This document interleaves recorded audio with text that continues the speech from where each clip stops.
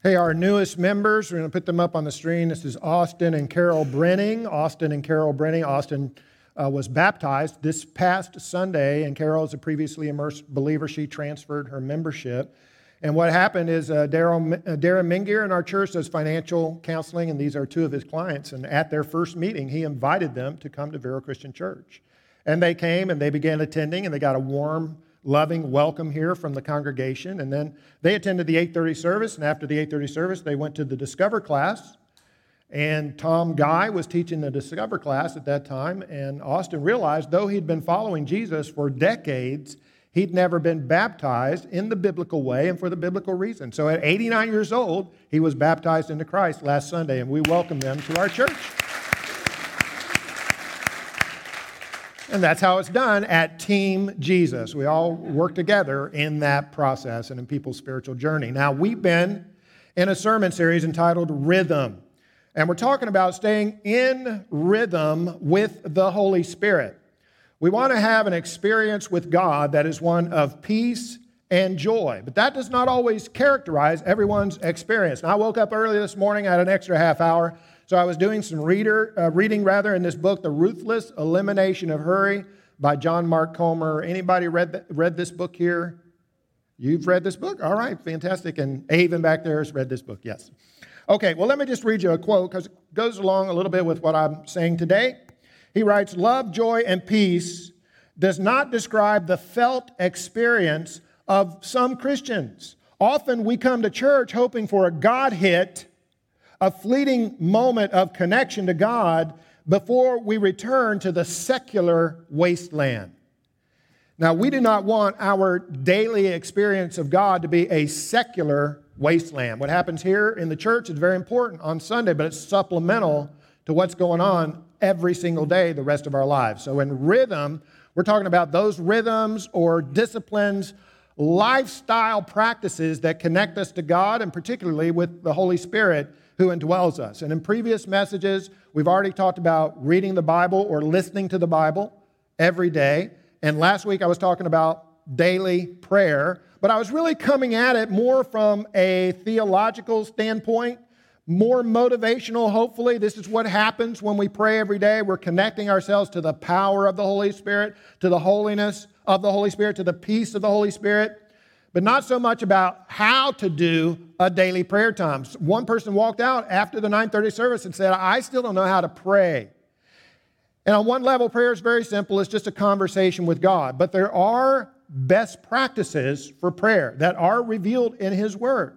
So that's what I want to focus in on today. I want to be very practical, very pragmatic. Here's how you build out a daily quiet time with God: Scripture reading and prayer. A lot of you are already doing that. I recognize. Some people, not so much. There are many Christians who, for whatever reason, have not been able to establish this discipline or this practice in their lives. According to George Barna, who's been a lifetime surveying churches, he says 32% of Christians do, 68% don't. And I have a feeling in our church that's probably reversed. Probably 68 do and maybe 32 don't, because this is a very special church. But I'm really targeting those.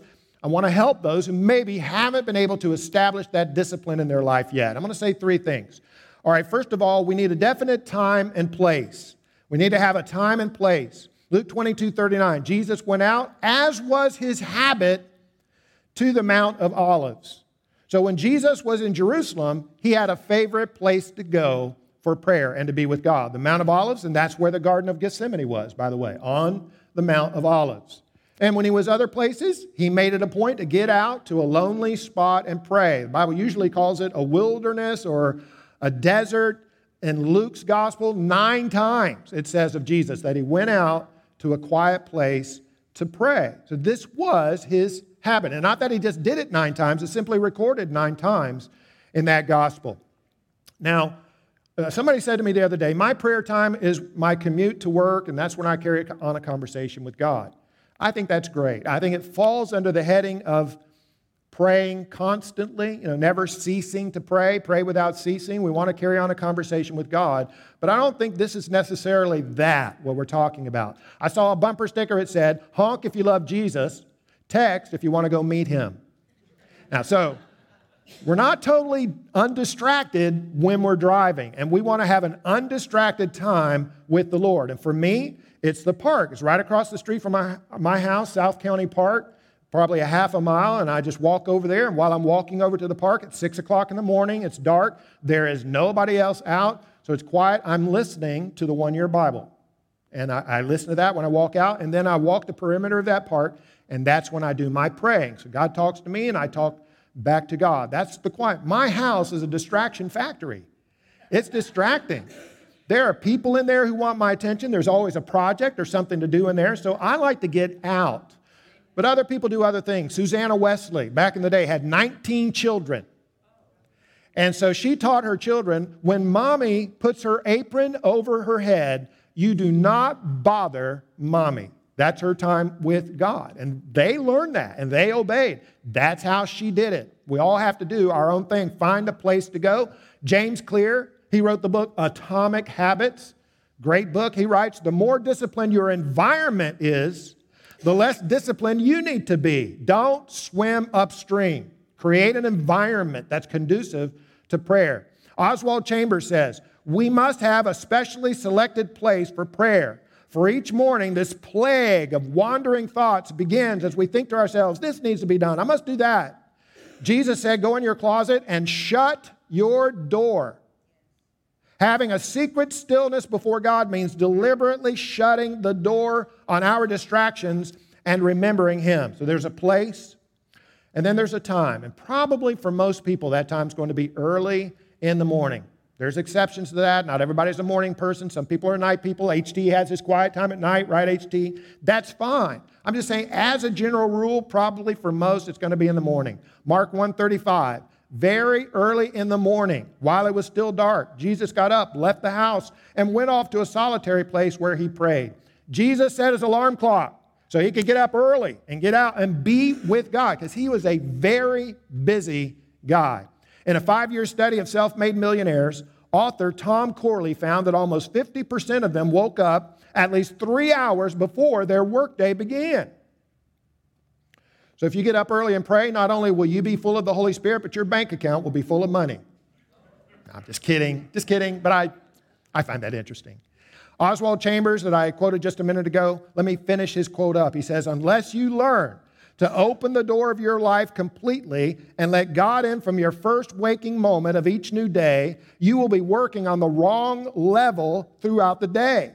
But if you will swing the door of your life fully open and pray to your Father who is in the secret place, every public thing in your life will be marked with the lasting imprint of the presence of God.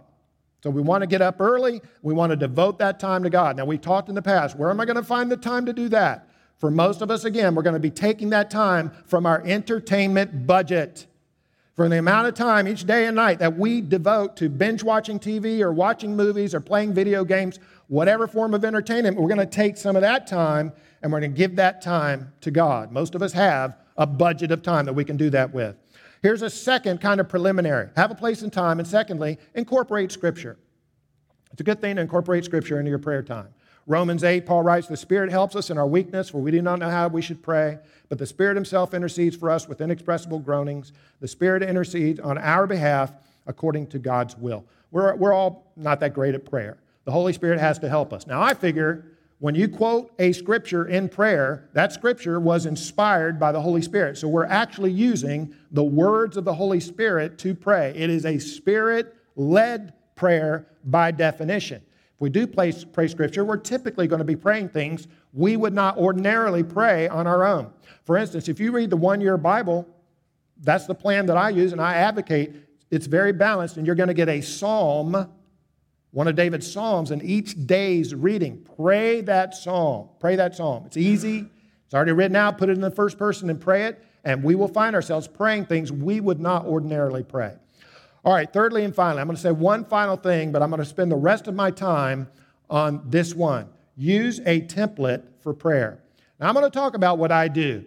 There's almost no other way to approach this. It's not because I'm all that. I'm not. My daily quiet time with God is about 1 hour. It's about a half an hour with Scripture. It's about a half an hour with prayer.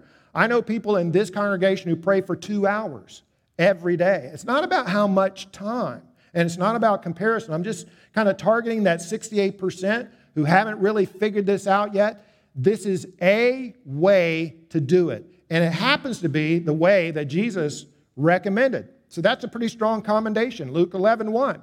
The disciples said to Jesus, "Teach us to pray." And Jesus responded, "This is how you should pray." And then he gave them what we call the Lord's Prayer. Our Father in heaven, hallowed be your name, your kingdom come, and so on. Now, I advocate using that as a template for a number of reasons. Number one, it's memorable. Right? A lot of people have already memorized the Lord's Prayer, are familiar with it, even non-Christians. Someone was saying just last week, they were telling me in my AA group in recovery there, we close every meeting with the Lord's Prayer. Now, they're not all Christians, but they know the Lord's Prayer. So it's memorable, and even if we don't, we can learn it pretty quickly. Number two, it's scalable. You can scale it. So I could say the Lord's Prayer, you could say the Lord's Prayer in probably 15 or 20 seconds. Or if we use it as a template, you could build it out. And what I mean by template, we're going to see here as 5 different areas in which to pray. We could pray for 20 seconds, or we can pray for 20 minutes, or we can use it and pray for 2 hours. It's scalable. And then the third thing is, it's very well balanced. It's very well balanced. Our prayer time will not be heal me, give me, heal me, give me. That's a part of our prayer time, and that's legit. But there are other ways and areas in which we should be praying every day, and using the Lord's Prayer as a template helps us to do that. Okay, so for those reasons, I think the Lord's Prayer makes a great template. There are others. I know other people use the acronym ACTS, ACTS. A stands for adoration, C for confession, T for thanksgiving, and S for supplication. It's great. That works. Use that. But here we're using the Lord's Prayer as our template. Okay, so let's break it out. Here's one way to do that. This is the way I do it, is I'm walking around in South County Park at 6 o'clock in the morning. Our Father who is in heaven, hallowed be your name. This would be the area of praise on the template. This is when we can praise God. Hallowed means holy. We say, hallowed be your name. We're saying, I want to keep your name holy. And I use this as a time to praise God. Holy, holy, holy, Lord God Almighty, who was and is to come. Right? That's in Revelation. It's a hymn. This is when I say, Father in heaven, I love you with all my heart, mind, soul, and strength. You can pray. That's a scripture. See what I mean by building this out with scripture? That's the greatest commandment, right? To love the Lord your God with all your heart, mind, soul, and strength. When was the last time we told God, I love you with all my heart, mind, soul, and strength? Well, do I really have to do that every day? Well, God's a person. This is a relationship. It's the greatest commandment. He wants to hear it. And we don't want to be like the husband who said, I told my wife on our wedding day that I love her, and if anything changes, I'll let her know. That's not only bad marriage, it's bad theology. So when was the last time we told God, I love you? For me, it was this morning at 6 o'clock. And before that, it was yesterday morning at 6 o'clock, and I say that every morning. And I love my neighbor as myself, and I love my wife as my own body, and I love my enemy, and I pray for those who persecute me. Right? So a little praise time right there at the very beginning. Hallowed be thy name. Your kingdom come, your will be done on earth as it is in heaven. The kingdom of God is wherever his will is being done. As I understand biblical teaching, the kingdom of God is the church. So this category is called intercession. This is when we pray for other people. We're not praying for other people like other people in the church. Now, I always start with a very important person in the church, myself. Jesus said, the kingdom is within you. It's within me. So I ask God to heal me of my sin sickness, to bless me, to change me by the renewing of my mind. Work on me first. A body you have given me, I've come to do your will, O God. I set Christ apart as Lord of my heart every morning in my prayer time right here, your kingdom come. And then I go into praying for other people in the church. I start with my family. I pray God to bless my wife and then my 2 children and their spouses and their kids, my grandkids. I pray for Carson sitting over there. My grandson's over here. I pray for Carson every day and the rest of the children there. I pray for my mom, and I pray for my sister and my brother and their spouses and their children. Okay? We get the family. You get your family in there. And then expand out to other people in the church. Now, I make it a point to pray for elders and deacons in our congregation. I think that's part of my responsibility. So they're automatically all on the list, and their spouses. their kids if I happen to know them, as well as the staff that's on the church here. And then I pray for other people in the congregation as well. So Terry and Marianne Watkins, Terry was an elder in this church, and once you're on that list, you're never off. I pray for all the elders, even if they moved away or go off of rotation. Marianne needs special prayer today, as we know. She's over in North Carolina. She's recovering from a stroke. So great time to lift her up and intercede on her behalf. So we call this our time of intercession. Intercession. Your kingdom come, your will be done on earth as it is in heaven. So we cover two areas, praise, intercession. Give us this day our daily bread. Now this is where we can present our requests to God. You see how balanced this is, and the order is important. We're starting with praise, then we intercede for others, and now we're asking for our requests. And it can be the physical needs that we have. It can be our need for healing, financial. There's some estrangement in our family and relationships. So there's that. But also, we can pray for our spiritual need. The Bible says, we don't live by bread alone, but by every word that proceeds from the mouth of God. So I say, feed me with the bread of life. Quench my thirst with living water, and fill me with the Holy Spirit. Whenever somebody asks, how can we pray for you, Steve? I always say, please pray that I would be full of the Holy Spirit. That's what I need. And a great scripture to incorporate here is we're asking God to fill us with the Holy Spirit. And I know we have the Holy Spirit. But you can have the Holy Spirit and not be full of the Holy Spirit, not have yielded to the Holy Spirit, not be in sync with the Holy Spirit. So I ask God to fill me every single day. And there's a great scripture, out of your glorious riches, please strengthen me with power through your Spirit in my inner man, that I may know Christ and His love, the height, the width, the depth, and the breadth of His love. I want to experience the love of Christ. I've been crucified with Christ, nevertheless I live, yet not I, but Christ lives in me. The life that I now live, I live by faith in the Son of God, who what? Loves me and delivered Himself for me.